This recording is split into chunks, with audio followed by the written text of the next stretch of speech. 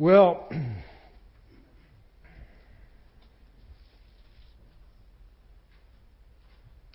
question we want to deal with today, perhaps, there are a lot of questions, but how does the church build up the church? What is the plan? How does the church build up the church? Do we have a plan? How does the church function when it is gathered together? So this morning, the church on Randall Place is gathered at 6338 West Randall Place. How do we function? What is the plan? Why do we do what we do?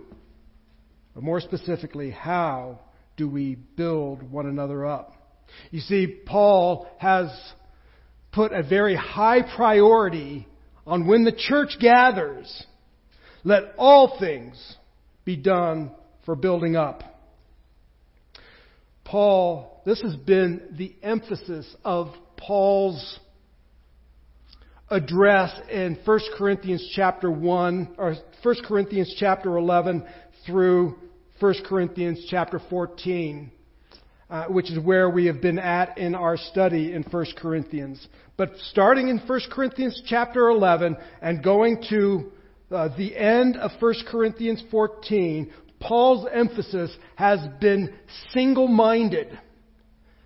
Let all things be done for the building up of the church. In other words, Paul is addressing chaos in the church. He is addressing shameful actions in the church because chaos and shame do not build up the body of Christ. And so our emphasis continues this day on build up the church, edify the church.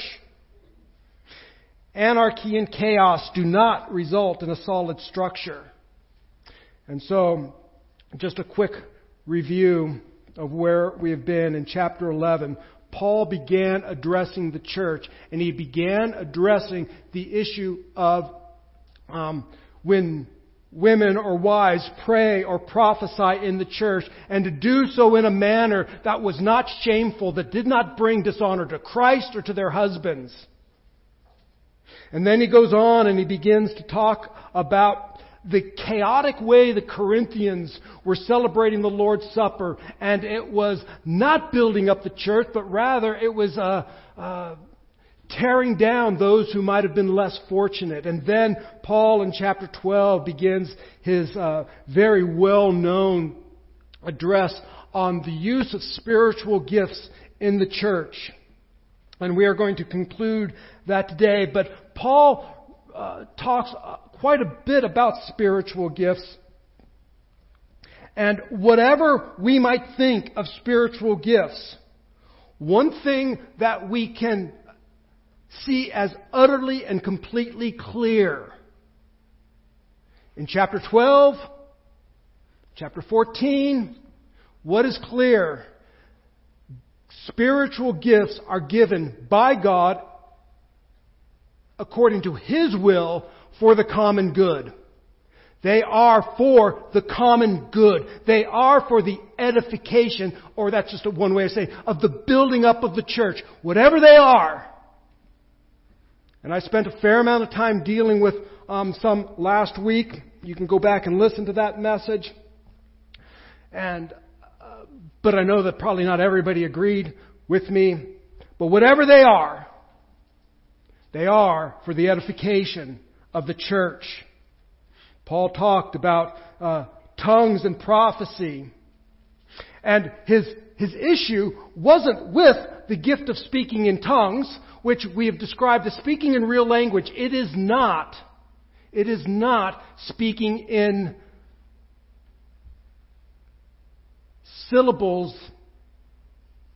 I'll just say babble. And we expressed how that was. It is the spiritual ability, the God-given ability to speak in known languages. But the Corinthians were emulating the pagans by speaking in what we defined, or what Jesus defined in Matthew chapter 7 as batalogeo, which is nonsensical speech. Bata just means it's nothing. And you can go back and listen to that. I'm getting ready to go there again, but just go ahead and listen to last week's message. But it's nonsensical speech.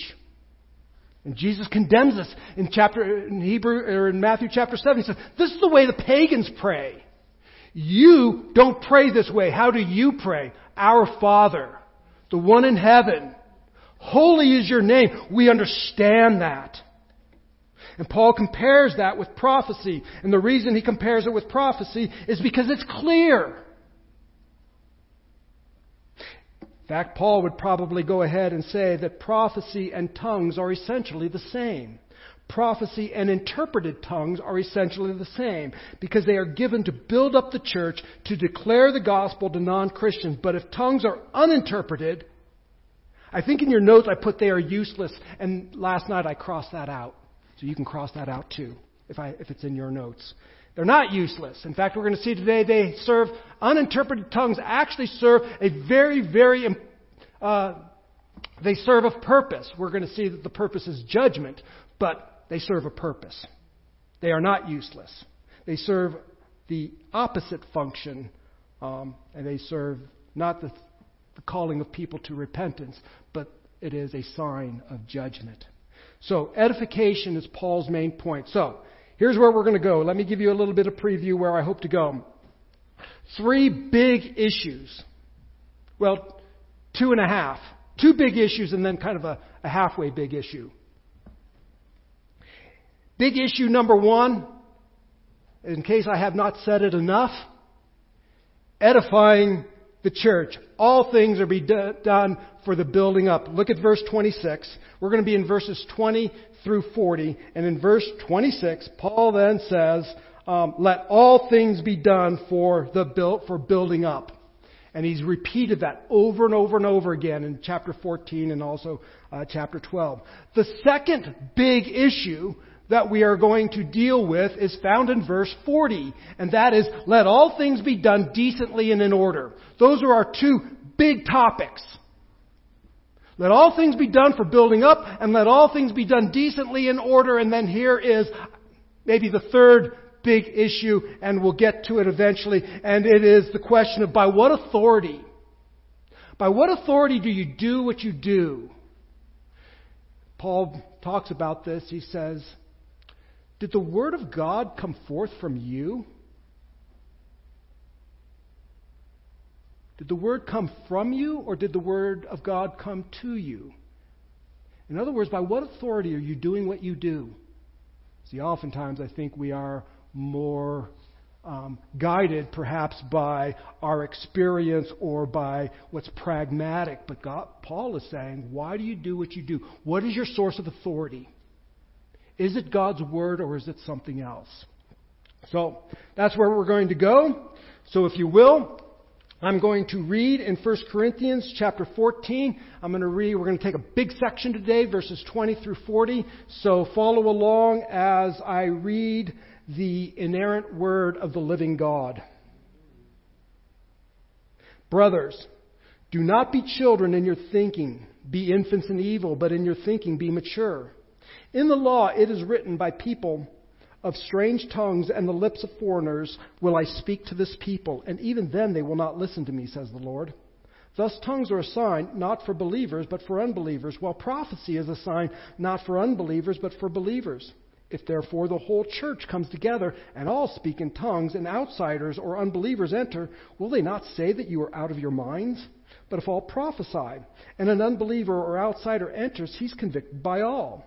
He is called to account by all, for the secrets of his heart are disclosed. And so, falling on his face, he will worship God and declare that God is really among you. What then, brothers? When you come together, each one has a hymn, a lesson, a revelation, a tongue, or an interpretation. Let all things be done for building up. If any speak in a tongue, let there be only 2 or 3 at the most 3, and each in turn, and let someone interpret. But if there is no one to interpret, let each of them keep silent in the church and speak to himself and to God. Let 2 or 3 prophets speak, and let others weigh what is said. If a revelation is made to another sitting there, let the first be silent. For you can all prophesy one by one, so that all may learn and all may be encouraged. And the spirit of the prophets are subject to the prophets. For God is not a God of confusion, but of peace. As in all the churches of the saints, the women should keep silent in the churches, for they are not permitted to speak, but should be in submission, as the law also says. If there's anything they desire to learn, let them ask their husbands at home, for it is shameful for a woman to speak in church. Or was it from you that the word of God came? Or are you the only ones it has reached? If anyone thinks he is a prophet or spiritual, he should acknowledge that the things I am writing to you are a command of the Lord. If anyone does not recognize this, he is not recognized. So, my brothers, earnestly desire to prophesy, and do not forbid speaking in tongues, but all things should be done decently and in order. The grass withers and the flower fades, but the word of our God abides forever. Well, Paul begins with an exhortation. Brothers, it's a little, maybe even a bit of an admonition. Brothers, do not be children in your thinking, be infants in evil, but in your thinking be mature. And I'm not going to spend a lot of time here, but Paul uses a couple words for children. He says children would have this idea of one who would be who's identified or characterized by self-centered thinking, as many children may be. Self-centered in their thinking. One author put it to prefer the amusing to the useful. Showy. Paul contrasts that, but rather in your thinking be mature. Don't be children in your thinking, be mature in your thinking. Be trained in your thinking. Be skilled in your thinking. That's the idea of being mature. However, in between that, he says, however, in evil, be infants. This has a sense of naivete. That is, be innocent, unlearned in evil. So, in your thinking, don't be like a child who is only concerned about himself. However, in your actions, be untrained in evil and instead be mature in your thinking. Remember, especially this idea of mature in your thinking is tied to the previous section, which Paul condemns the mindless worship that is being encountered in the Corinthian church. Their fondness for the, quote, showy gifts at the expense of clear thinking is going to degenerate into unthinking, incoherent chaos. So be mature in your thinking. Think well. Think like an adult. Be trained in your thinking. Because Paul has just talked about how you are behaving in such a manner that is incoherent and chaotic. This is not displaying mature thinking. In other words, spiritual gifts do not result in mindless, ecstatic displays. I'll spend a little bit of time as we go along, but some of the things we see in some churches that are this kind of mindless, ecstatic, and people say, well, that's the Spirit of God. It is not the Spirit of God. And I'll spend some time dealing with that. So, Paul begins with this. Be infants in evil, but in your thinking be mature. And then what Paul is going to do is he is going to provide for us Old Testament support for his statements. And he's going to take us back to Isaiah chapter 28, verses 11 and 12. And he writes, brothers, do not be children in your thinking, be infants in evil, but in your thinking be mature. In the law it is written, quote, by people of strange tongues and by the lips of foreigners, I will speak to this people, and even then they will not listen to me, says the Lord.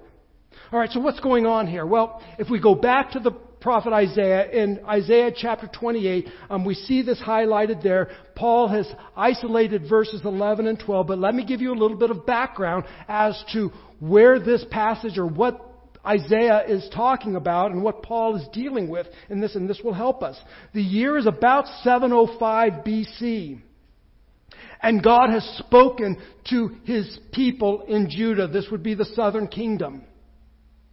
You recall that Israel had a civil war, right? In 986, there was a civil war. And Israel was divided into a northern half and a southern half.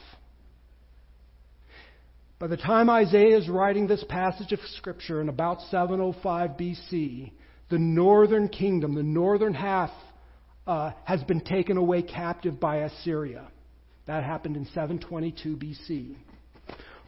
Isaiah is now talking to the southern kingdom that has not been taken captive. And he said, you should probably learn a lesson from your sister up north. And if she refused to hear the word of God, the same thing is going to happen to you. Which, by the way, it did in 586 BC. So this is about 705 BC, and God has spoken. And He has warned that He has given a warning that what has happened in the north could happen to them if they don't heed the word of the prophet. And we see in Isaiah chapter 28, we see that the leaders are drunk. I have this.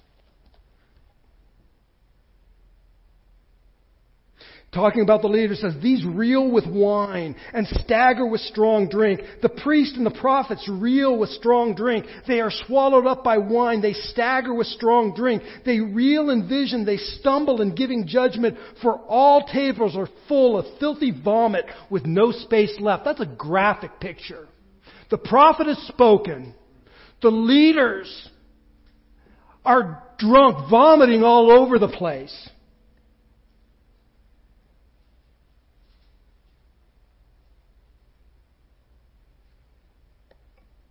And they mock the words of Isaiah.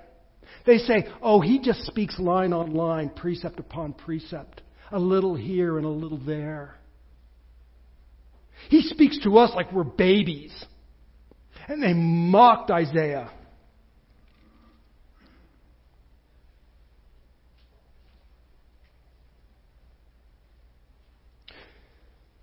So God says, if you continue to reject my clear prophetic voice through the prophet Isaiah, yes, it is simple.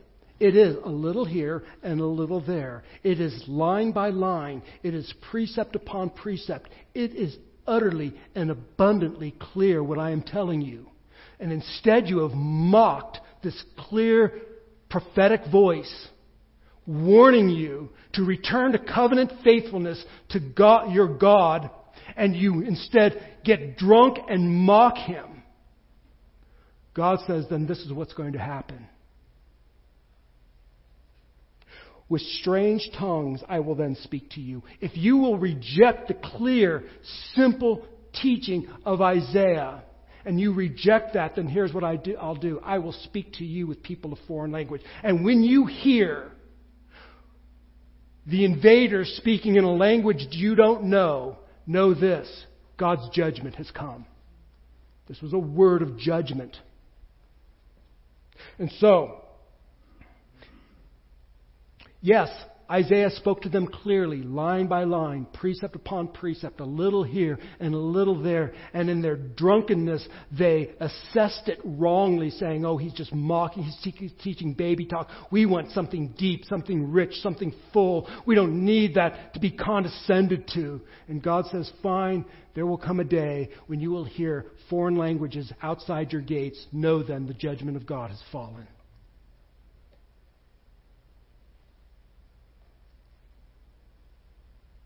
And so, the inability to understand what was being said was not a blessing. It was rather a form of judgment. Israel did not listen when God spoke clearly, which, by the way, again, I said Babylon came in 586 BC and destroyed the southern kingdom, which should maybe show us the long suffering of God. If this was written around 705 BC, and 586 is when the judgment came. It's about 130 years of God's gracious calling forth, return to covenant faithfulness, but they rejected it. And finally, Babylon rose up and destroyed Jerusalem and took the people captive for 70 years. Israel did not listen when God spoke clearly. Now he will speak to them in an unknown tongue, which signifies his judgment, and the resulting confusion will become a sign of his judgment. When we get to Acts chapter 2, and there is this foreign language being spoken, and people are hearing unknown languages being spoken in the city of Jerusalem. To unbelieving Jews, this was a sign that God was taking his message to the nations. Matthew chapter 23.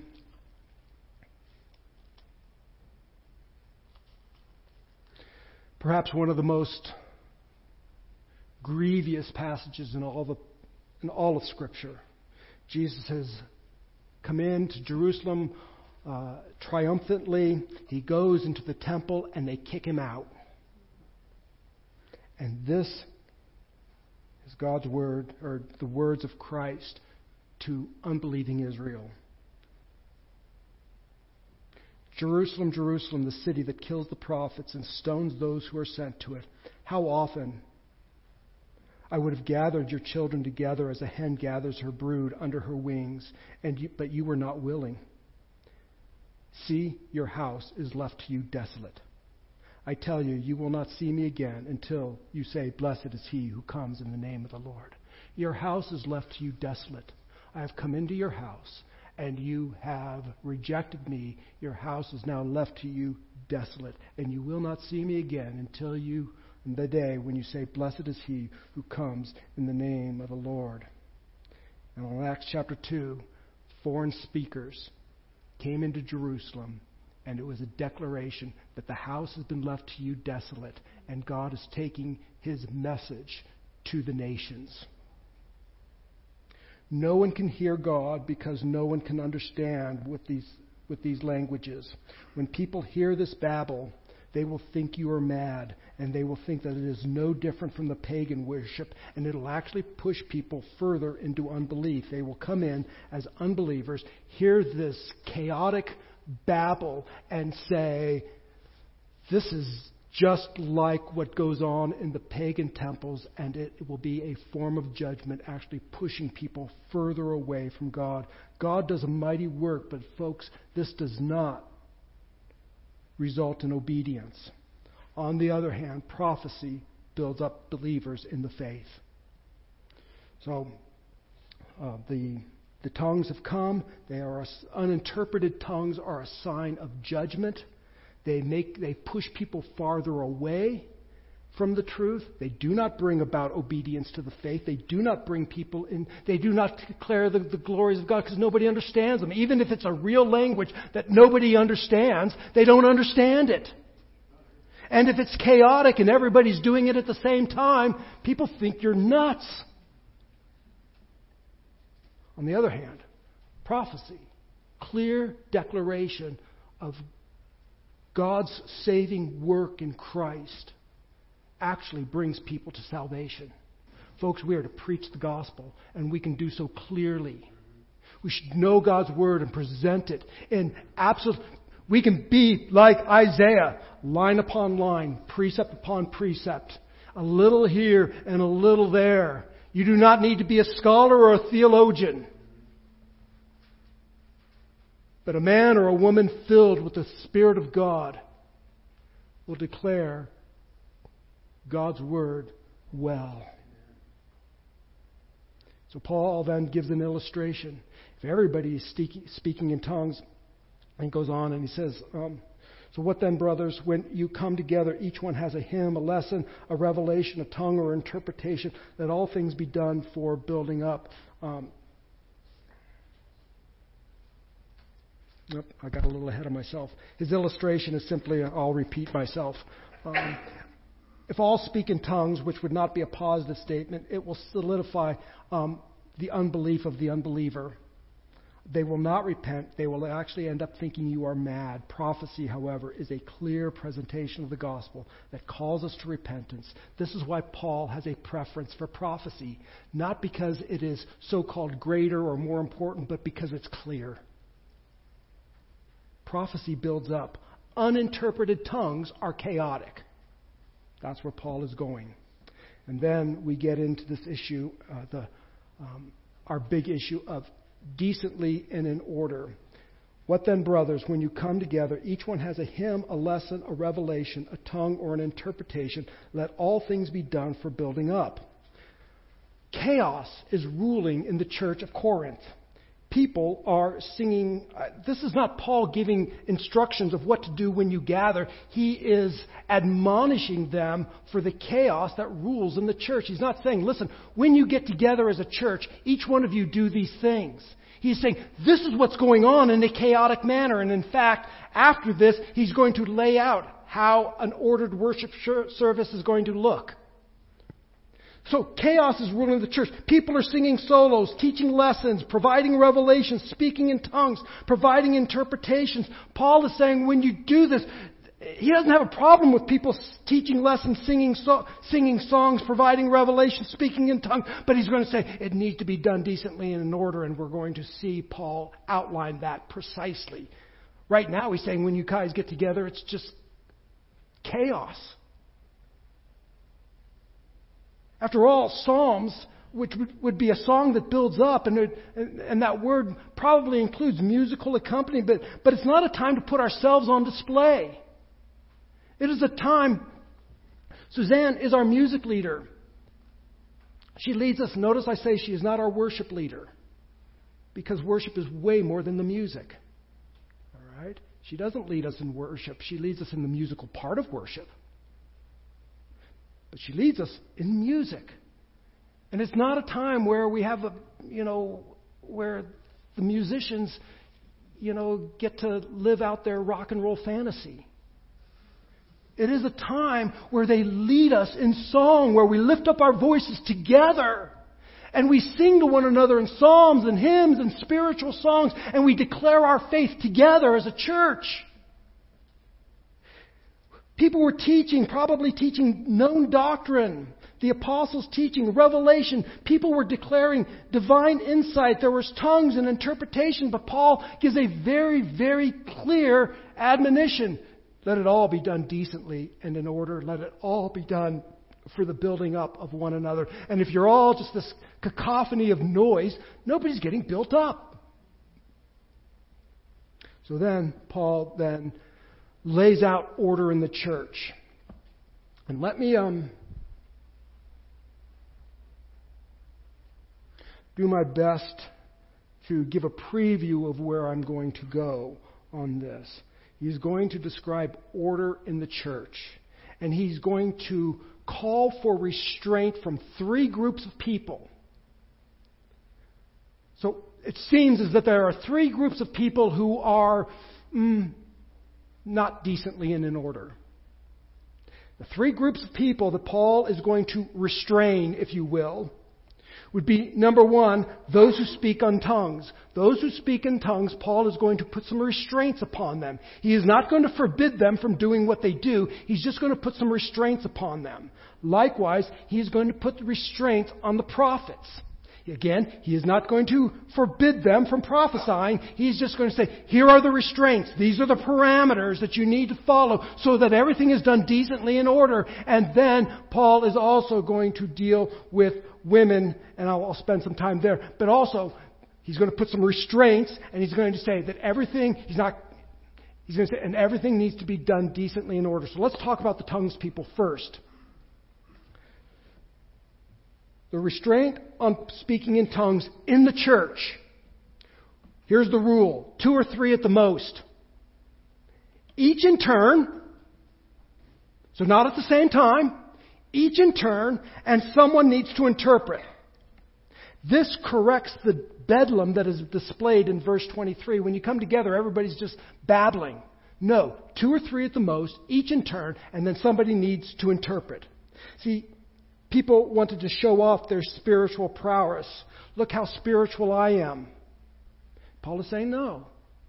He's all for this gift being used in the church. He's just saying there are restraints. There are ways to do it in a way that everybody gets built up.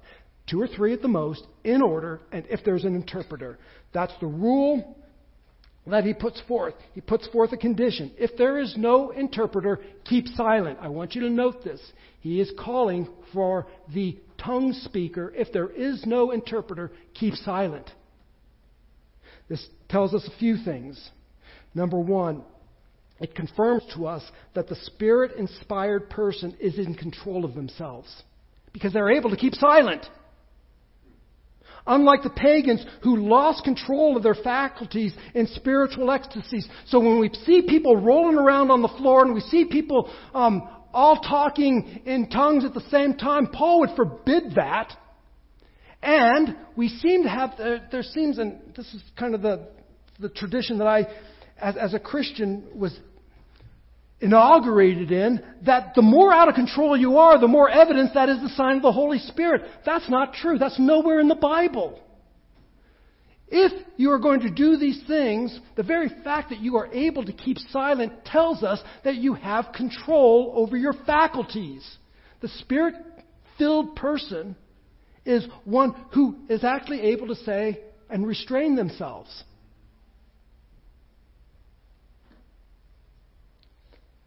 Next, Paul puts restraints on the prophets. Again, the rule, 2 or 3 at the most, and the others will discern the message. See, Paul prizes prophecy, yet limits its use as well. Again, chaos is forbidden. Probably prophecy here would be a direct revelation from God or a reminder of the apostles' teaching, perhaps an unveiling of Christ from the Old Testament. Prophets were foundational to the church along with apostles. We see this in Ephesians chapter 2:20, that apostles and prophets laid the foundation of the church. I've never built a house in my life, so maybe I'm not an expert here. You guys can back me up, you house builders. But once you crew, I see you pointing at your dad. Once you lay a foundation, how often do you keep laying it? I think you lay it once. Prophets and apostles were the foundation of the church. And there are no apostles and there are no prophets today because they laid the foundation. In fact, when Paul and Peter and John, when they were nearing the end of their lives, they did not appoint more apostles. What did they appoint in the churches? Deacons and elders. There is no apostolic succession. It doesn't exist. They were important. They laid the foundation of the church. They did not appoint prophets and apostles to replace them. They called for deacons and elders to order the church. And so, we do have an apostolic succession, if you will.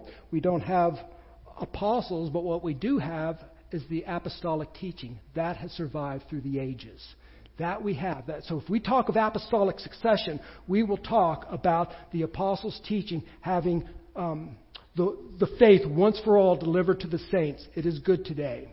We don't have an apostle, but we have the apostolic teaching. So Paul is saying, listen, 2 or 3, and somebody discern the message. He prizes prophecy, but he also limits it. And then he even says this speech is to be discerned. So people should make a judgment about the speech that the prophets are speaking. And then the condition. Let the first be silent. In other words, once again, prophets are to be silent in certain conditions. And that condition is somebody else speaking a fresh revelation comes along, then the first person is to sit down and be quiet. He is to be in submission. So here's an explanation. Everybody can prophesy, Paul says, one by one. Why? So that all can learn and be encouraged.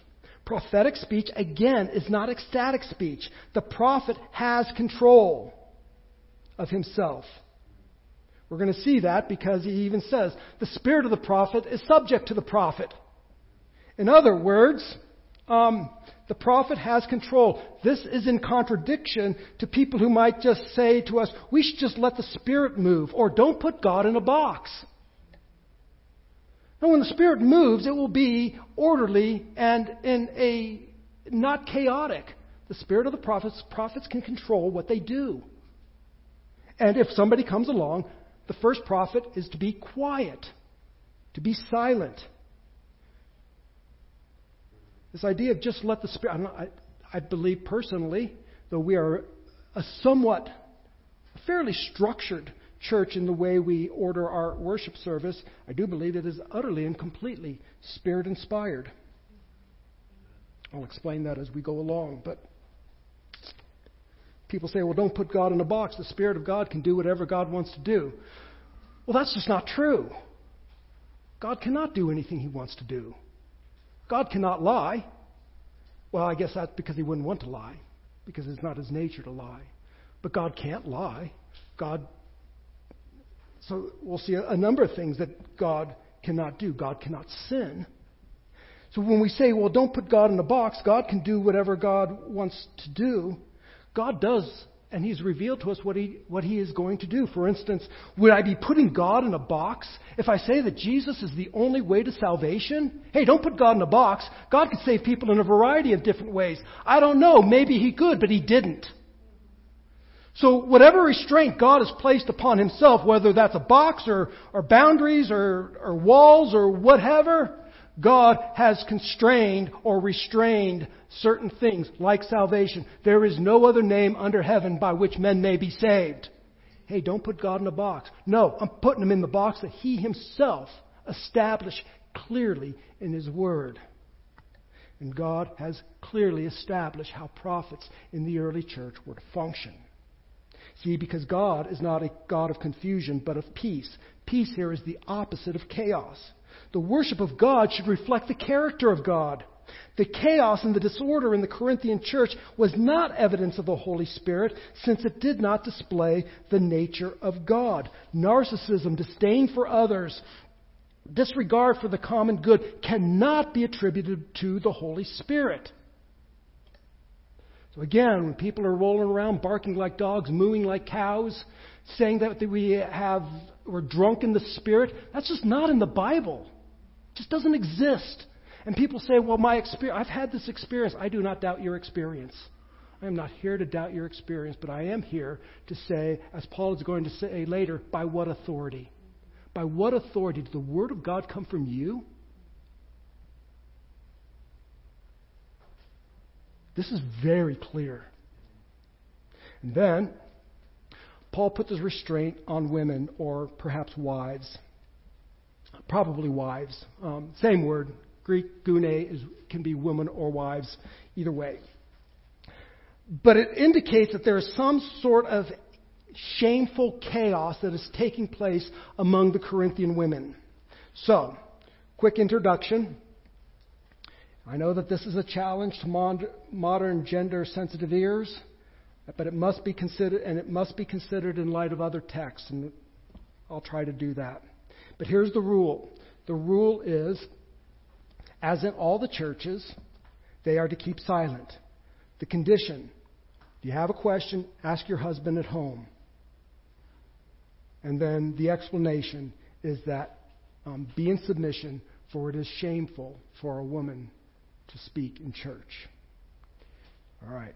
So then we have to ask ourselves the question, how does this work itself out? What's Paul talking about here? My goal is not to soften this, but I want to treat all the relevant texts together.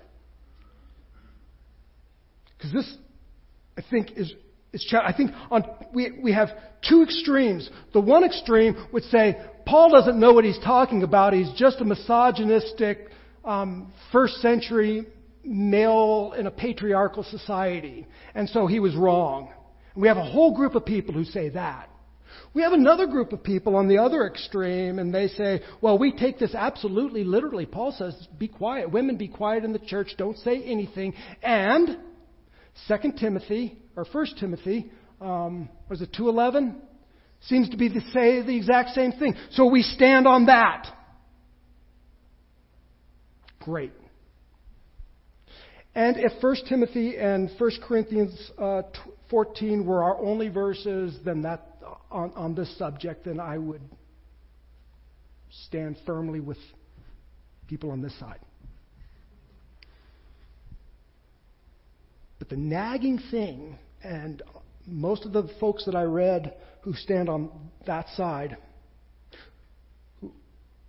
who who I have some agreement with, they all neglect 1 Corinthians chapter 11. Nobody talks about it. And that raises a red flag because 1 Corinthians 11, chapter 5, all the way through, not all the way, but a big portion of 1 Corinthians is to women who pray and prophesy in the church. I just can't get away from that. It's there. What do I do with it? It's in the same context of what Paul is talking about. Women, when you pray and prophesy, now he gives them some structure and some ways to do that so that they do not bring dishonor upon Christ or their husbands, but he is not forbidding their praying or prophesying. Likewise, we have gifts were given in chapter 12, seemingly given to all, and I'm going to say that included the women in the church. And Joel's prophecy that Peter quoted on the day of Pentecost was that women would be gifted with the gift of prophecy. I can't escape those either. So what do I do? What do we do?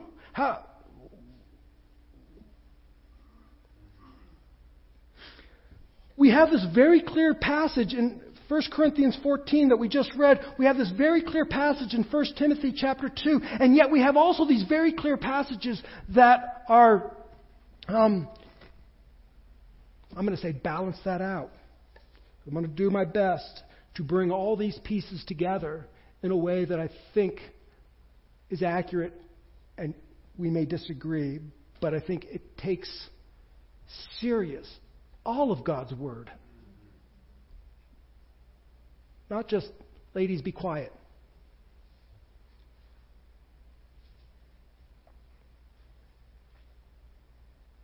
It seems something was happening that created this confusion or chaos, because notice the context in which this is in. Paul is saying there's chaos. And you tongue speakers, I need to regulate you and put some restraint upon you. You prophets, something's going on here, and I need to put some restraints on you so that everything is done decently in order. And then he brings in the women, which tells me that perhaps there's something going on among the wives or the women that is contributing to the chaos or the confusion that is going on, and that's why he's addressing them. Otherwise, Paul just didn't come out of left field and throw this in there. Just, here, let me in my misogynistic patriarchy just jab at half our church. And I think the best explanation is that something is happening that is creating the confusion and chaos. And what I think the best explanation is that Paul has just required the church to weigh carefully the prophecies that were presented. Women may participate in delivering the prophetic utterances. That would be consistent with 1 Corinthians 11. But that she might not participate in the assessment of those prophecies, which would violate the command of submission noted both here and in 1 Timothy 2:12. So the careful weighing of prophecy falls under the teaching ministry of the church, and to do so would be shameful, which Paul has addressed in chapter 11. And you can go back and listen to that. Chapter 11, verse 1, and you can listen to that. I won't rehash that message. And so probably they are either raising questions or contradicting their husbands who might be giving forth a prophecy. Some have even suggested that perhaps they follow the synagogue model where the women sat on one side and the men sat on the other side, and maybe they were asking questions back and forth. I don't know if that's true or not, but I'll just throw it out there for your information.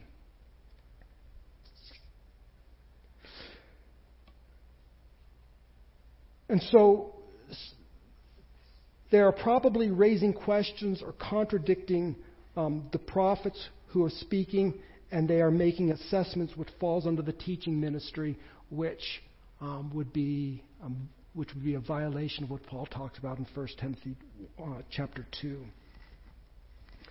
When it says here silence, this is not an absolute silence in regards to women any more than it was absolute silence for the tongue speakers or the prophet speakers. It probably has more. It has more to do with the holding of one's tongue. Paul is not saying tongue speakers you never can speak in the church. You can never say anything. There are certain conditions where you need to hold your tongue. Prophets. I'm not saying that you never can say you've got to be silent. No, but there are certain conditions when you need to hold your tongue. wives, there are certain conditions where in the church you're going to need to hold your tongue. And then ask your husband at home. By the way, I know we hate this word subjection.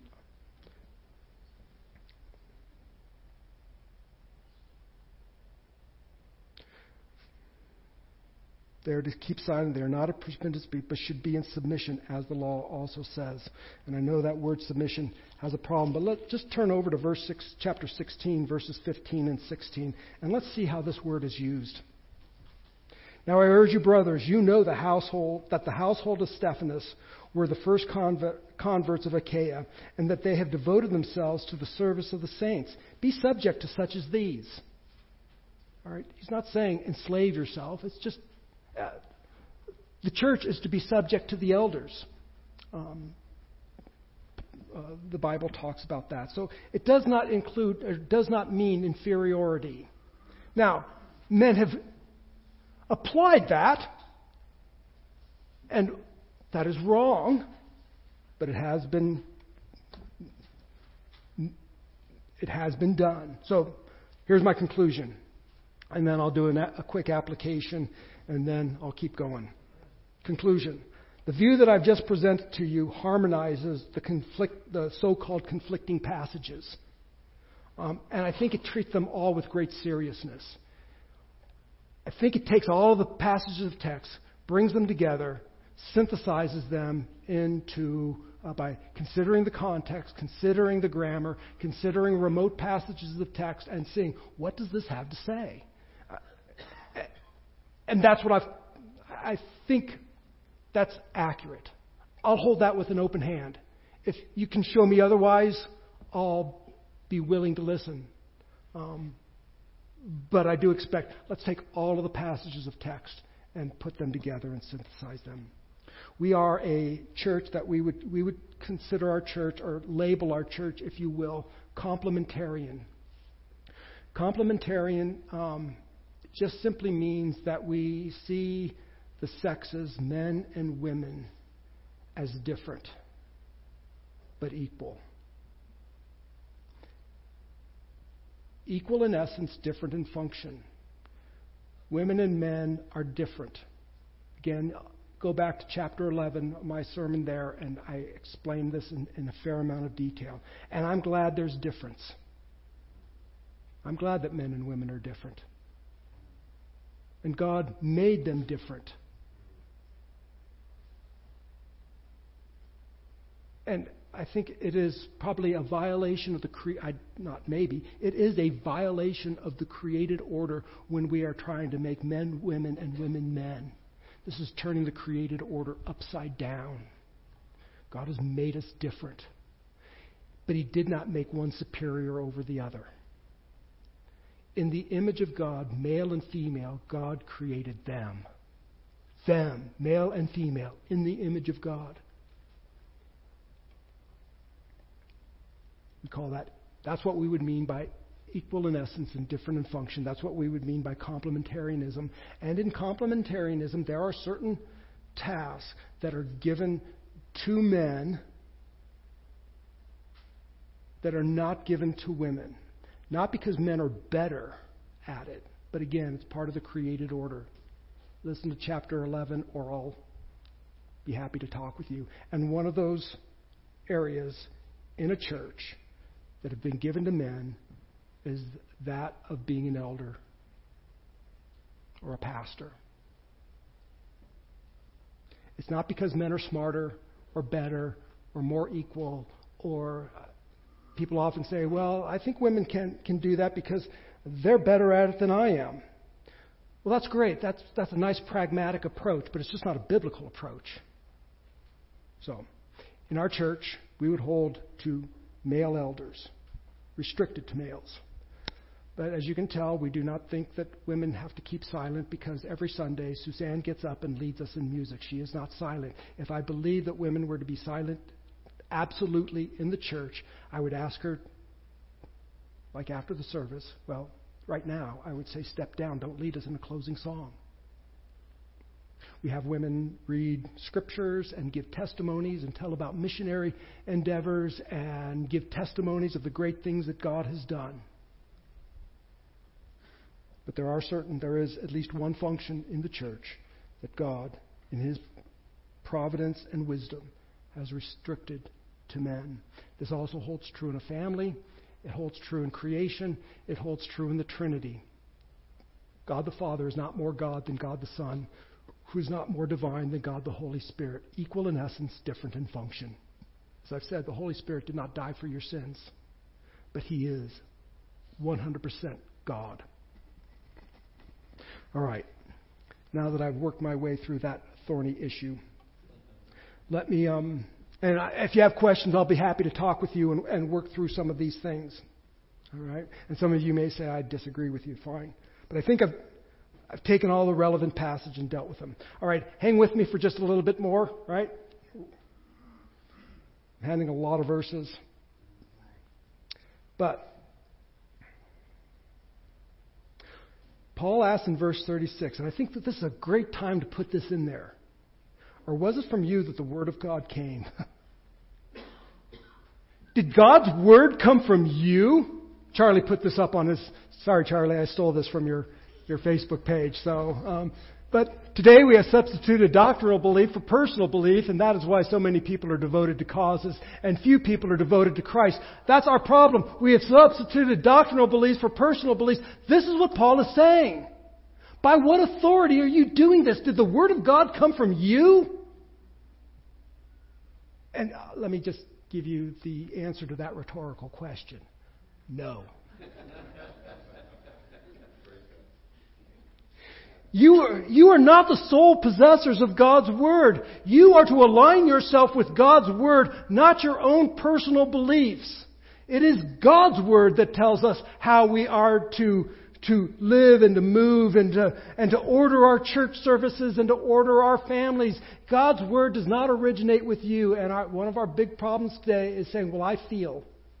Well, that's fine. We don't want to cast out feelings. But what does the Word of God say? And people say, well, I've had this experience. Again, I'm not doubting your experience. I'm saying, by what authority? This is what Paul is saying. By what authority? That's it. Are you the sole possessors of God's Word? God's Word didn't originate with us. It originated with God. We submit to His decrees. We do not force His decrees to bow to our own personal preferences. And then Paul goes on and he asserts apostolic authority.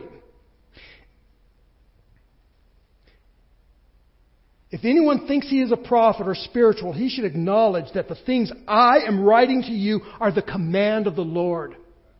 Note this, that I am telling you the very words of the Holy God. And if you doubt that, basically he says you are not a spiritual person. If anyone does not recognize that, this he is not recognized. If you think you're a prophet, if you think you're spiritual, you will recognize and adhere to apostolic authority. And I am telling you what I'm telling you because this comes from the very mind and heart of God. Who is the spiritual person then?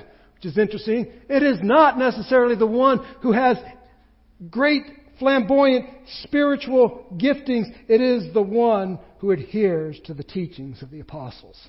Acts chapter 2, verse 42, what did the early church do? They gave themselves to the apostles' teaching, to the fellowship, to the breaking of the bread, and to the prayers. So, I love that, how he just concludes. It's like Paul knows he's in controversial waters. So he concludes it with what? By what authority would you... By what authority are you operating? I'm telling you the very Word of God. And if you don't recognize that, you're not spiritual. All right.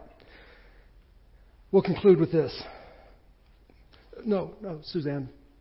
Not yet. All right. Because you all know what it means when a preacher says an in conclusion, right? Yeah, it means nothing. I am getting close. If you have your notes, you can see I'm getting near the bottom.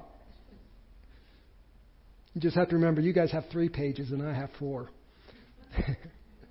Be deliberate, but be orderly. That's how chaos is not celebrated. And just think about the universe.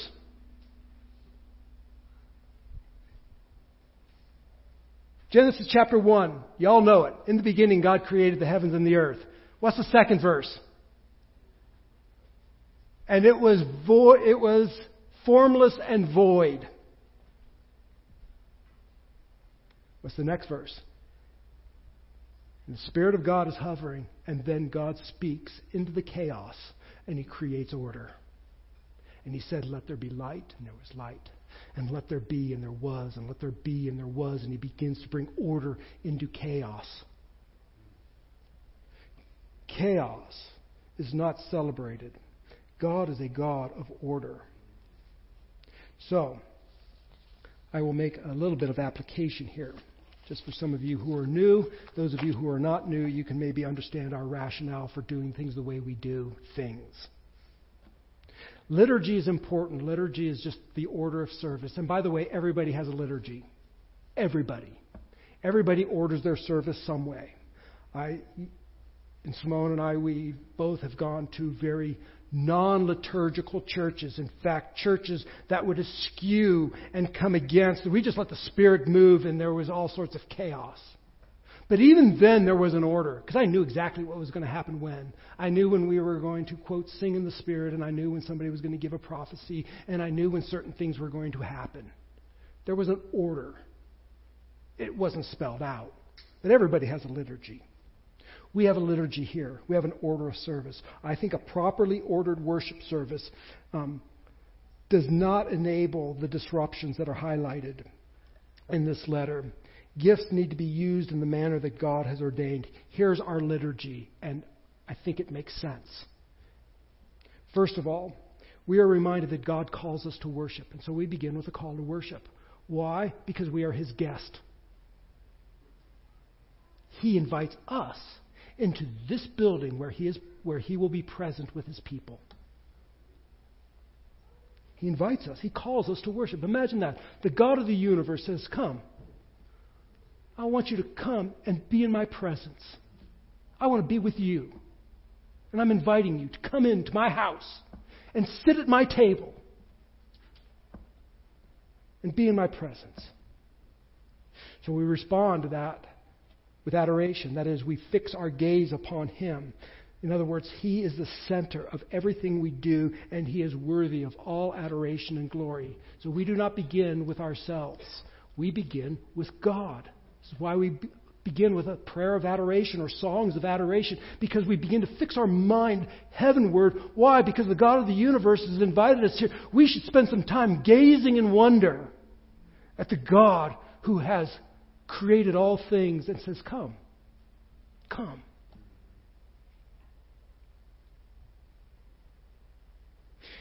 It's impossible then to gaze upon the beauty and the holiness of this glorious God and not recognize that maybe we aren't so great ourselves.